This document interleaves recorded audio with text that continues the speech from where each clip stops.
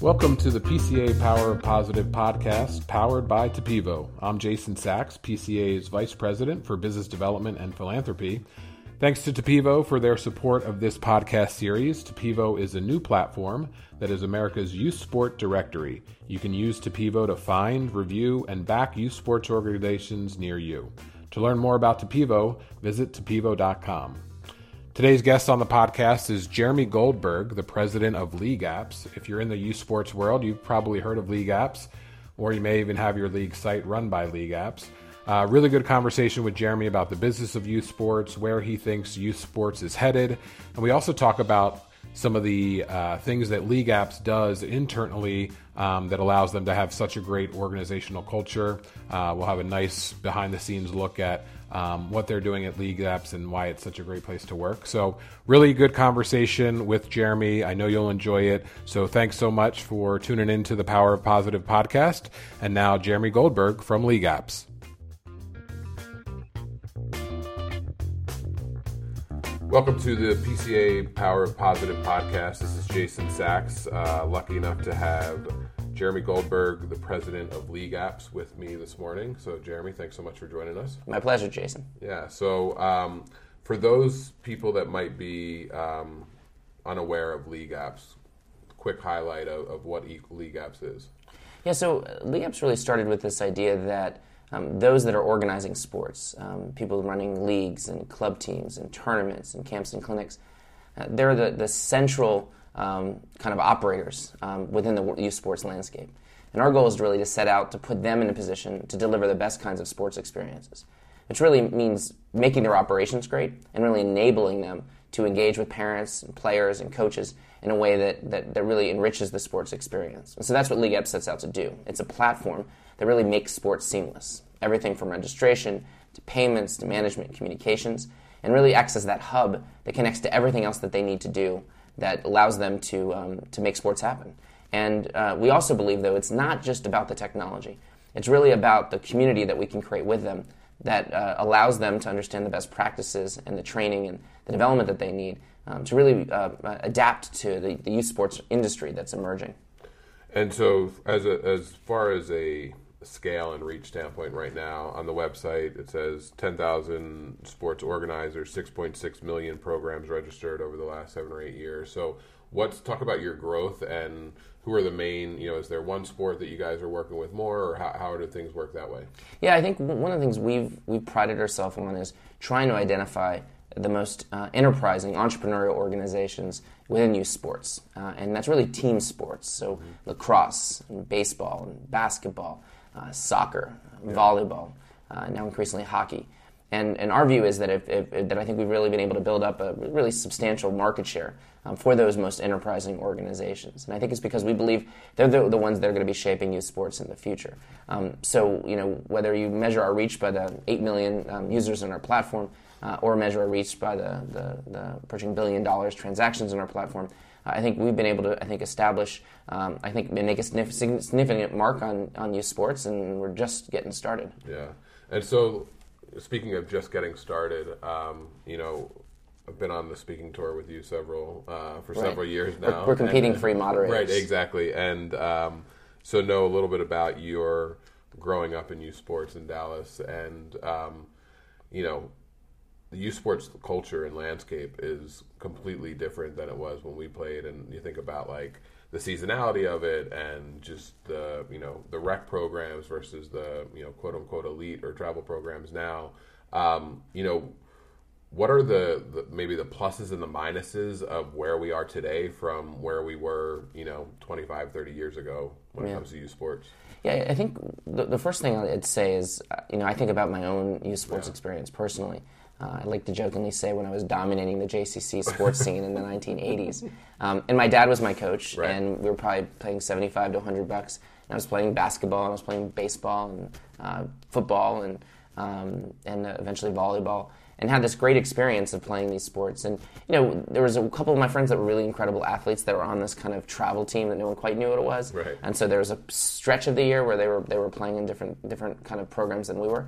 But my experience was really governed by a lot of fun, a lot of kind of around volunteer coaches. My dad was watching Tom Amansky videos right before practice, and that's where he was kind of developing whatever we were going to do in baseball practice that day, and bribing people with baseball cards and how long you could sit against the fence for.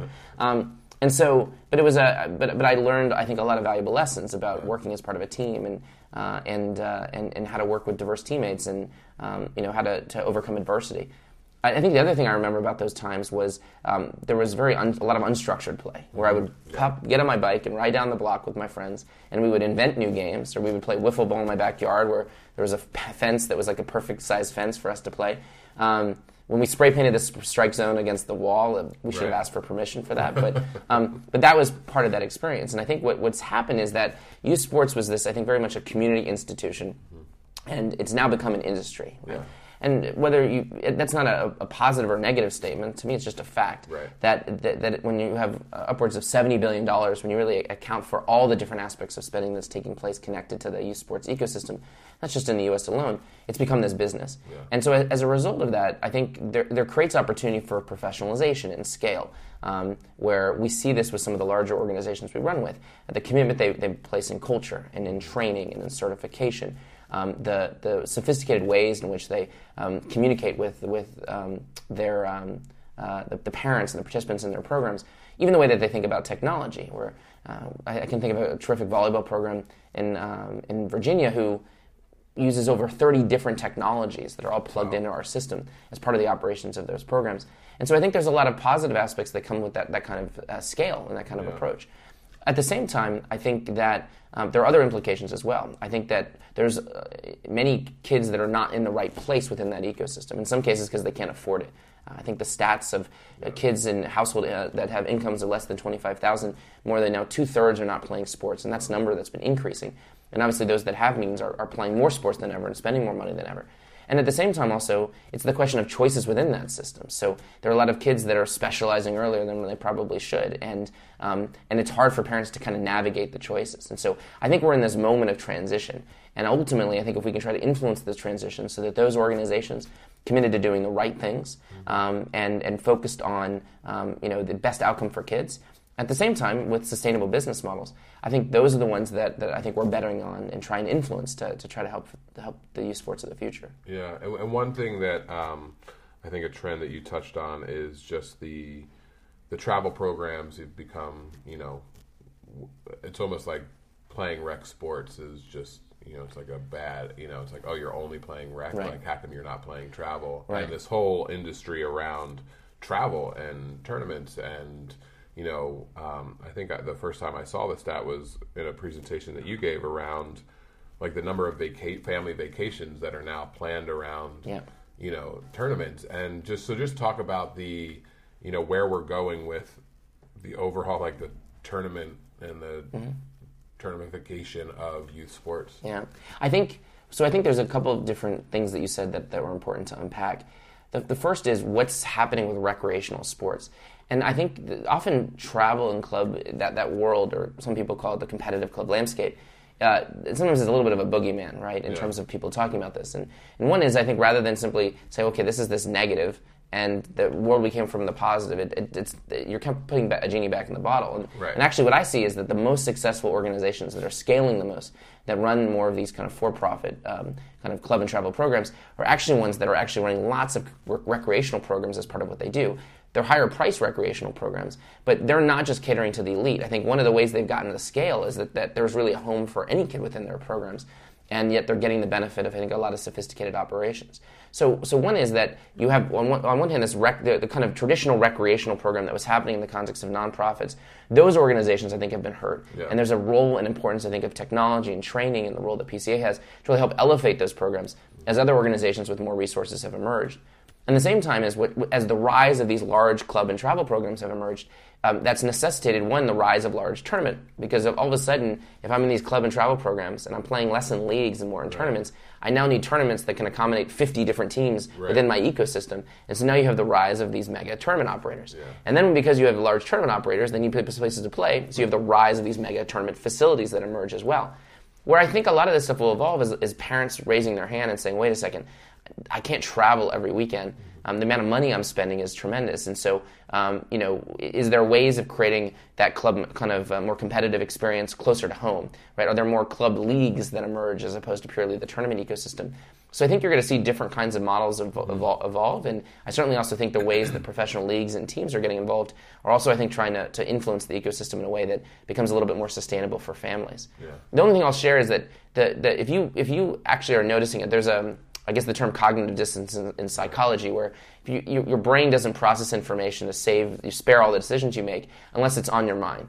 But once you start to wrestle with this idea of youth sports travel, and then you go to the airport thinking about it, you will look around and all you will see are kids that are traveling in the context of tournaments. And so I ended up on the back of an airplane flying to Cleveland one weekend, and I was flying with my daughter for the first time, and I was very nervous. She was 1.5 years old. And there was this discussion that happened in the back because there was a couple of fathers that were flying with their sons.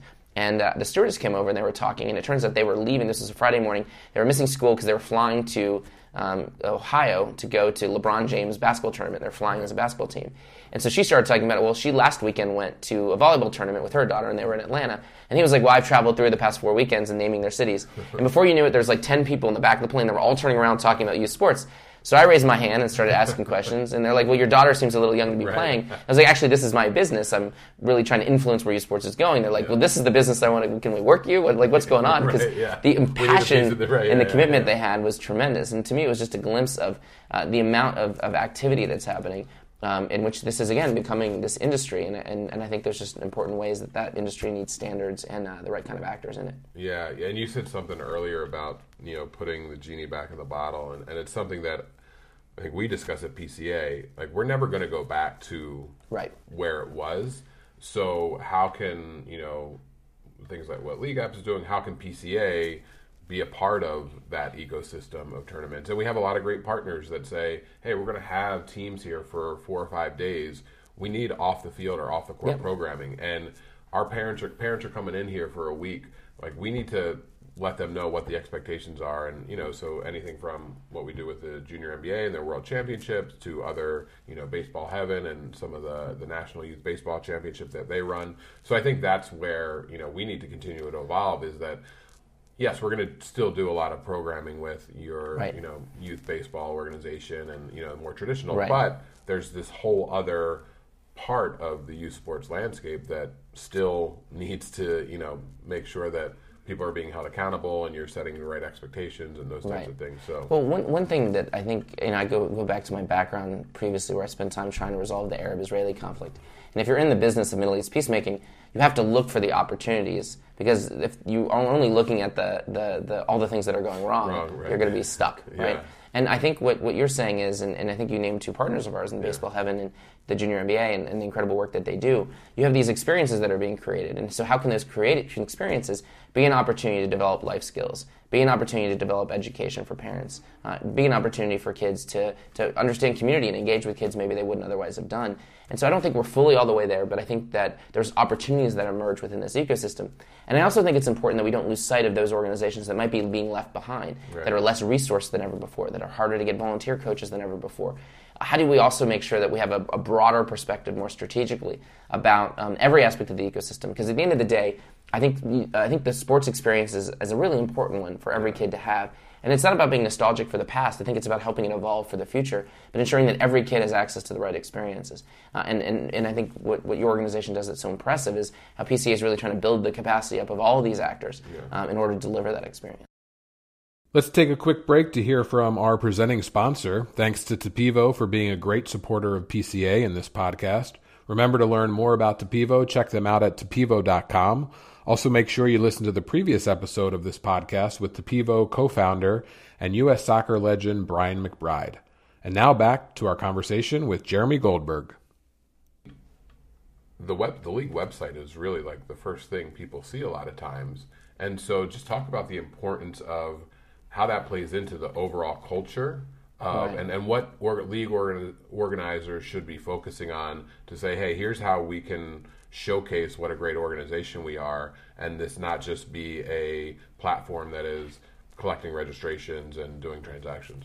Yeah, so I think there's a couple of different aspects to the challenges that anyone who's running a sports organization, it could be a league or a club, team, or travel program or or tournament, camp or clinic. And so one is, I think, it starts with being able to tell your story. And if you think about it, there is a proliferation. There's almost 100,000 kind of youth sports organizations in this country, certainly that we've identified. And so how do you help parents make the right kind of choices? How do you navigate that? And so one of the ways to do that is to effectively showcase what it is that you're about, what makes you different, what's your value proposition. So the website is certainly a starting point of that story as people discover you. But I also think it's important to recognize that most people, I think it's great to have a great design website, but we also see that almost 60% of visits now that are happening when a parent's intending to register for a program is happening from a mobile device or a tablet. So what is the mobile experience that parents are interacting with that's mobile optimized, that accounts for the fact that that's where they may be? And that mobile experience has to transform your website to tell the mobile story that has to be harder hitting in a different format than maybe the core website you have that people might be going to in a different environment.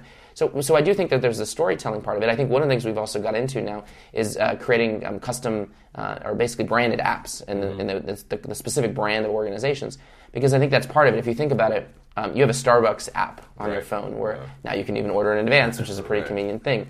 You have, for an airline, if you're flying home today, you might have an app for United to fly home to Chicago. So you have these brands that play roles in your life that you identify with. Well, that's true of the sports organization as well. And so the ability to create specific branded apps for organization is another part of that storytelling for those that are in the organization. So that's the first part. The second thing is I think you have to confront, all right, I'm running this organization. I didn't get into this business because I wanted to collect registrations and payments and deal with communications and parents. I got into it because I love the game, but yet I'm spending the majority of my time figuring out how to execute these events, which are hard, right? And so one of the ways to be able to do that is, how does technology create as much automation and intelligence around that process? So you're freeing up the organization and those in it to do the things that they add the most value at. And I think we live in a world where more and more of that automation is possible. So whether that's the way you're collecting payment plans, or the way they're communicating around schedules or changes, I think we really thought about it like, how do we build a platform by organizers, for organizers, that understand all the little nuances that can save minutes and in some cases hours, in some cases days for tasks. Even as simple as like, I've got to order uniforms. How do I tabulate all the sizes? Well, that could be a task that could take an entire day and massive spreadsheets. We've, I think, cut that down to it's like a 3 or 4 second. It's a click, right? And then all of a sudden you have that information at your fingertips. So I think there's this operational capacity building that I think we try to deliver with our platform. And then the third is, I think, okay, how do I have this constituency. I have parents that are effectively my customers, and as well as the participants that are in the programs as well, and my coaches that are critical. So what are the ways that I'm really communicating with them, how they want to be communicated with, on email and on text and push notifications, whatever it may be. And what's critical there is there's a paradox, because in any other business or any other industry, the customer is the one that you're focusing on serving the most. In this case, the parents are the customer. They're also usually the biggest challenge that any organization has. Right. So if you don't like the people that you're serving, it's a really interesting challenge as an organization. So I think technology and what we try to do as our platform is actually make it really easy for them to deliver and meet the expectations for parents that are higher than ever before. Not just what happens on the field, but also their interactions with technology. And then last but not least, I think it's really a question of how does a platform unlock growth and innovation?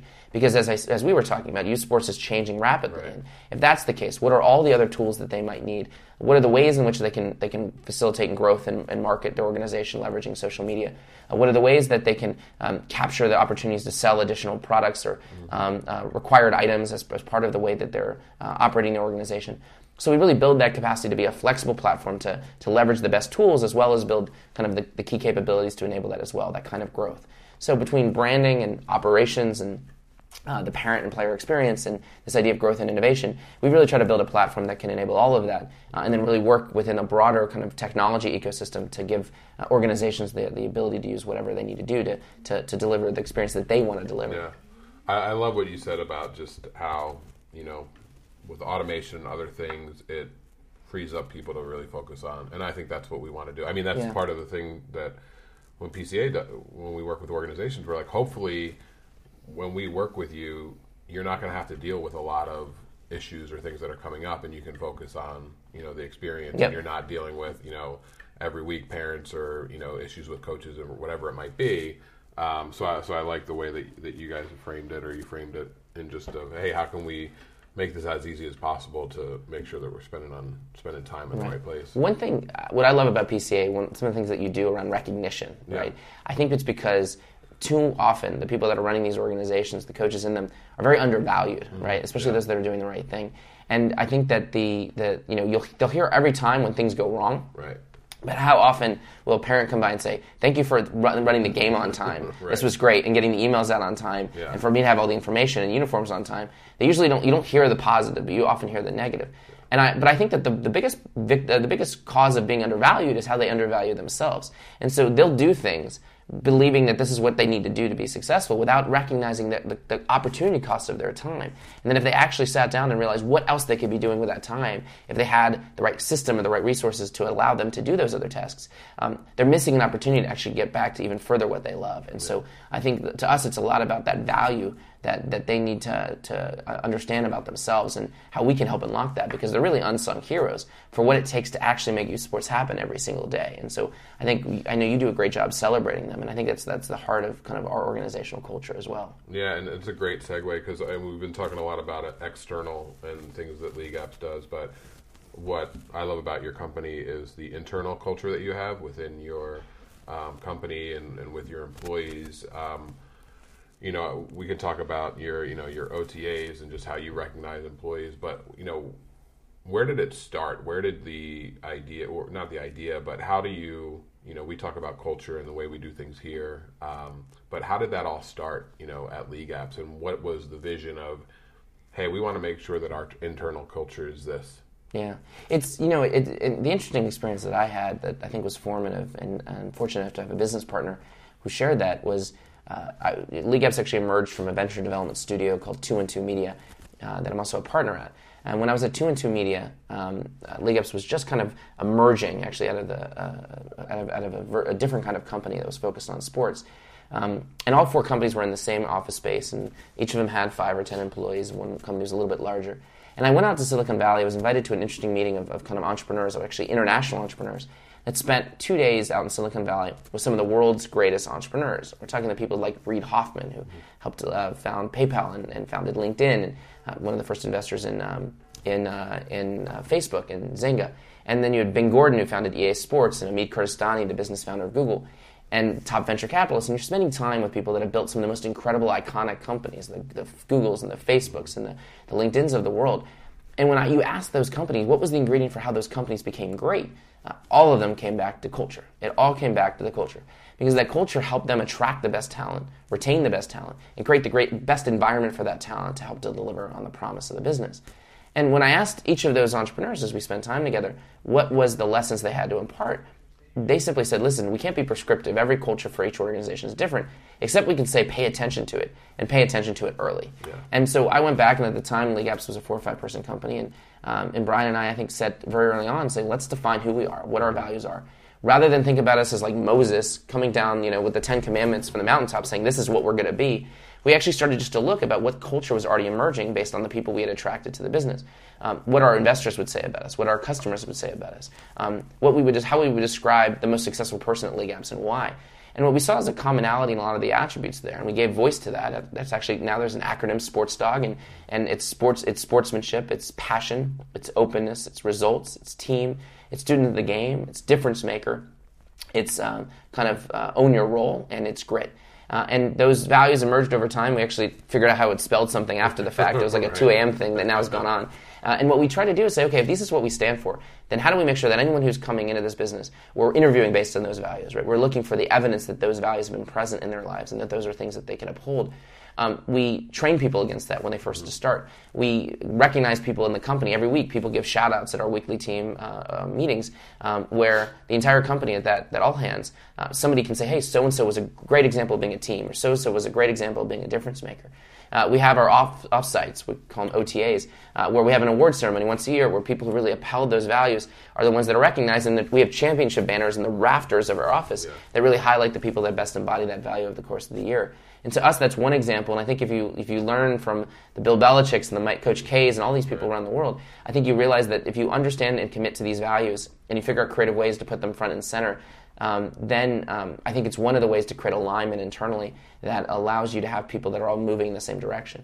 And what I love about this is that I can see this in the best customers that we work with, where they have really clear statements about what they're about and their mission and their values. And they as they grow and they scale, they think a lot about how they identify and train coaches and set expectations for parents within that culture. And that's why they're successful. So I believe firmly that the attention one pays to culture is so critical to the success of any growing organization. So that's why we've committed to it. What are, what are some other, how often do you look at and evaluate your culture? I mean, just from a leadership standpoint, the things that you mentioned are great, and I've been in your offices. I love the banners and the rafters. It fits you. It fits so well for what you're doing. But how often are you taking a step back and saying, are we walking the walk of what we sports log and those types of things? Yeah, I think what ends up happening is as a company, there's natural inflection points where the values don't change, but the manifestation of those values do. So I think one of the things we realized as we went from initially a 25-person company, not initially, but when we got to a 25-person company and became a 50-person company, all of a sudden, if people were around my partner and I, and we were in the same room, and they're interacting with us every day, there was ways in which we can model those values in a specific way. Well, all of a sudden, when you're a 50-person company, you're having less contact. You're working with less people. There are more people in between. So then other people are having to serve kind of as ambassadors. And as now we're a 75-person company growing to over a 100-person company, it's going to change again, right? What are the ways that we're communicating differently? Because our interactions with team members look a little bit different too. I also think you ask questions of does everyone understand, is the way we apply these values different? So we used, for example, our last OTAs in January, where we did an activity where people within the team helped really think about what were the ways that they would define those values. How were those values being lived up to? And what were other ways to manifest those values at the company? And so it becomes a chance to step back, usually every 6 months, and really look at some aspect of our culture and say, what are there ways that we can live better to it? Can we define it a little bit more clearly? Can we come up with activities that help us manifest that a little bit differently? Is there a value that's missing? So own your role, this idea of ownership, was something that emerged over the past year, and I think we realized that we wanted to create more of a sense of ownership within the company, and elevating a new value is another way of doing that as well. So I think this every 6 months stepping back has been a rhythm that's allowed us to really access more strategically and structurally if there's things that we can do a little bit different on the culture side. And what would your advice to be to a Little League president that is trying to create the culture, a little, your run-of-the-mill Little League that is, okay, we're starting in January with registration, and we're done by July, and then, we might have new people coming in, there might be turnover on the board.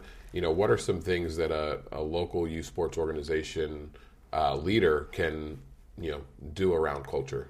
So I would say a few things. The first is define what your values are, right? And I think you want to think about that if it's an organization that's been around for a while. Who are the other people you pull into that process? Yeah. And what is the way that you guys, you as an organization can create a common language about, hey, this is what matters to us, right? This is how we're going to make decisions. These are the values by which we're going to filter everything. And the second thing is then make sure, how are you putting those values into practice? Well, the best way you can do that is this, are we using this as a filter to determine who's on our board? What volunteer coaches are part of our program? For that matter, what parents do we allow to sign up for our program? Yeah. And so you actually have to be willing to evaluate people against those things as well. And then the third part is okay, now we have people attached to the organization that subscribe to these things. What are the ways that we're constantly putting this culture in front of people? And that could be on your website. That could be on a banner that you bring to the field. That could be in an email after the game where you want to recognize particular parents and coaches, referees, or umpires in this case, or and even kids who are great exemplars of that value. How you tie that into your awards ceremony. One of the things I think one of our investors, Shane Battier, said is if they're not making fun of you, you're not saying often enough, right? Yeah. So it's got to be the point where you're repeating this over and over again, and I think. There's a reason why Bill Belichick and Jason Garrett, as a Cowboy fan of me, comes out. Not to necessarily put them in the same camp, but why you hear them say the same things over and over again in their press conferences and to their team, right? And I think part of that is what is the things that you stand for, and what are the ways you're constantly putting that in front of it, and then also recognizing that if you're a Little League president, how do your coaches and how are your board members speaking and living up to that at all times, right? Are there little business cards you can print on Vistic Print for free? You can hand people out and say, hey, this is what we stand for. So that, I think, is the way you manifest it. And again, I think one of the things the PCA does is provides a lot of tools and ways of thinking what it is that you should stand for, and also what's unique about your organization that you want to highlight.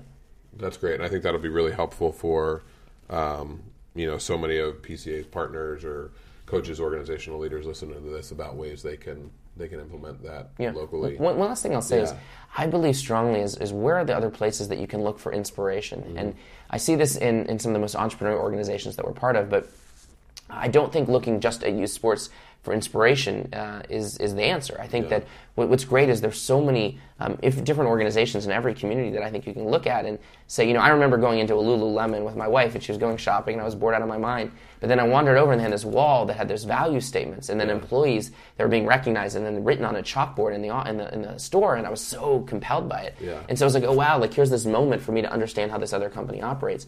And so I think looking for sources of inspiration, that could be podcasts, that could be blogs, that could be articles, that could just be companies in your area that you're like, wow, every time I come in here, I feel something. I know what this organization stands for, be it a restaurant, be it a small business.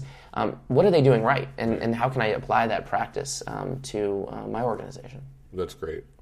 And I feel like LeagueApps is one of those companies when I walk in, that's what I see. We try, and I think we've drawn inspiration. One of the things that we've done, which has been fun, is we've studied great teams, mostly in the context of sports, and then we'll tell a story about those teams. So, the Spurs are an amazing organization to study. We're fortunate to have David Robinson as an investor, but we actually had to study the Spurs as a team for 2 years prior to actually having that opportunity for him to join on. We've studied with the UConn women's basketball team, and most people are like, well, they just get the best players. That's actually not true when you actually study it. But how do they actually win with sustained greatness every time? Looking at the Miracle on Ice 1980 Olympic team, looking at Leicester City and how they had created one of the greatest sports upset ever to win the Premier League title. So that to me is, I think, great. And we study these great programs and say, what can we learn from it? And it's fun as a team to kind of digest those lessons. So we're going to wrap up here with ending all podcasts with 5 questions. So quick hitters, short answers. We heard a little bit about your sports experience growing up. Prowess, I believe, is the word you're looking for. What is the greatest sports playing accomplishment in Jeremy Goldberg's life? I'm going to have 2. One was a triple play, unassisted in T-ball. Okay. T-ball. I'm not exactly sure in that 4 to 5 year age range, but I remember it was a dominant performance. Then people had high hopes. I think the rankings, I was highly ranked after that. And most T-ball leagues, exactly. Just everybody bats and there's no outs. So and then the second is as a middle linebacker leading my flag football intramural team at Georgetown to championship. We'd won the intramural wiffle ball championship. So then being a multi-sport athlete like Bo Jackson, wiffle ball and flag football, that's something I'm really proud of. You were the Bo Jackson exactly. of Georgetown, right? I believe that was exactly your nickname. That's people refer to me as such. What is you talked about gaining insight from other spots? So question number 2: what's a last book you read or a book recommendation? Yeah, one book I recently read is Marshall Goldsmith, What Got You Here Won't Get You There.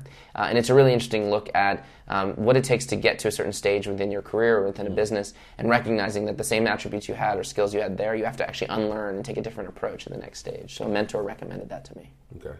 That's great. And I feel like, PCA or any organization where as they're continuing to grow, it's always a good time to take a step back and try to evaluate that. What's the most important characteristic of a great leader? I think, I believe it's empathy. Mm-hmm. I think that it's, I believe very much in a servant model of leadership where you're trying to lift up those that work for you. And so I think, how do you really understand them? And if you understand who they are and what made them, then I think you can push people in a way that helps them actualize what it is that they want for themselves. I think if you look at Greg Popovich, who I think is one of the most incredible coaches, he uses the term love when he talks about the people that play on his teams and the people that work around him. I think he truly understands them and loves them, and as a result is able to push them to be the best versions of themselves. And I think that's how you ultimately get the most out of people and create a winning organization. Great. Number 4, in 5 years, this youth sports landscape will be? Professionalized.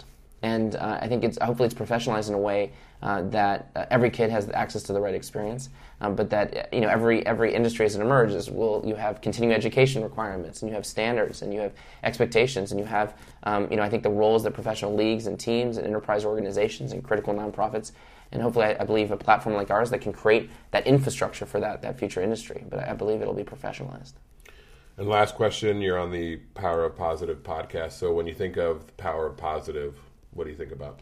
I think about my mom. I think about my mom, who's had cancer now for 21 years. She was given 5 years to live.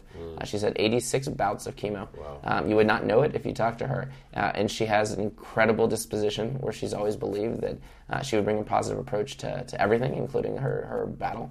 And that's inspired me and everyone that knows her. Yeah, well, I appreciate you sharing that. And I think that shows in what you do and how you engage with people and how you run LeagueApps and how you're a really important part of the overall youth sports ecosystem. Well, and I'll just say that one of the things that's, I think, most gratifying for me is the ability to align ourselves with incredible organizations to us that share a kind of a mission and a commitment to really shaping youth sports in the right way. So working with the Positive Coaching Alliance and all the different ways that we've been able to collaborate and will collaborate in the future is one of the joys of the job. So I can't recommend what you all do enough, and eager to figure out how we can be even more helpful. Great. Jeremy Goldberg, president of LeagueApps. People want to find out more information on LeagueApps. Where are they going? Go to LeagueApps.com. You can also find, we have, I think, a great blog that talks about a lot of the topics that I talked about here. You can also find us on Instagram and on Facebook and on Twitter. And so say hello at LeagueApps. Great. Jeremy, thanks so much. Thank you.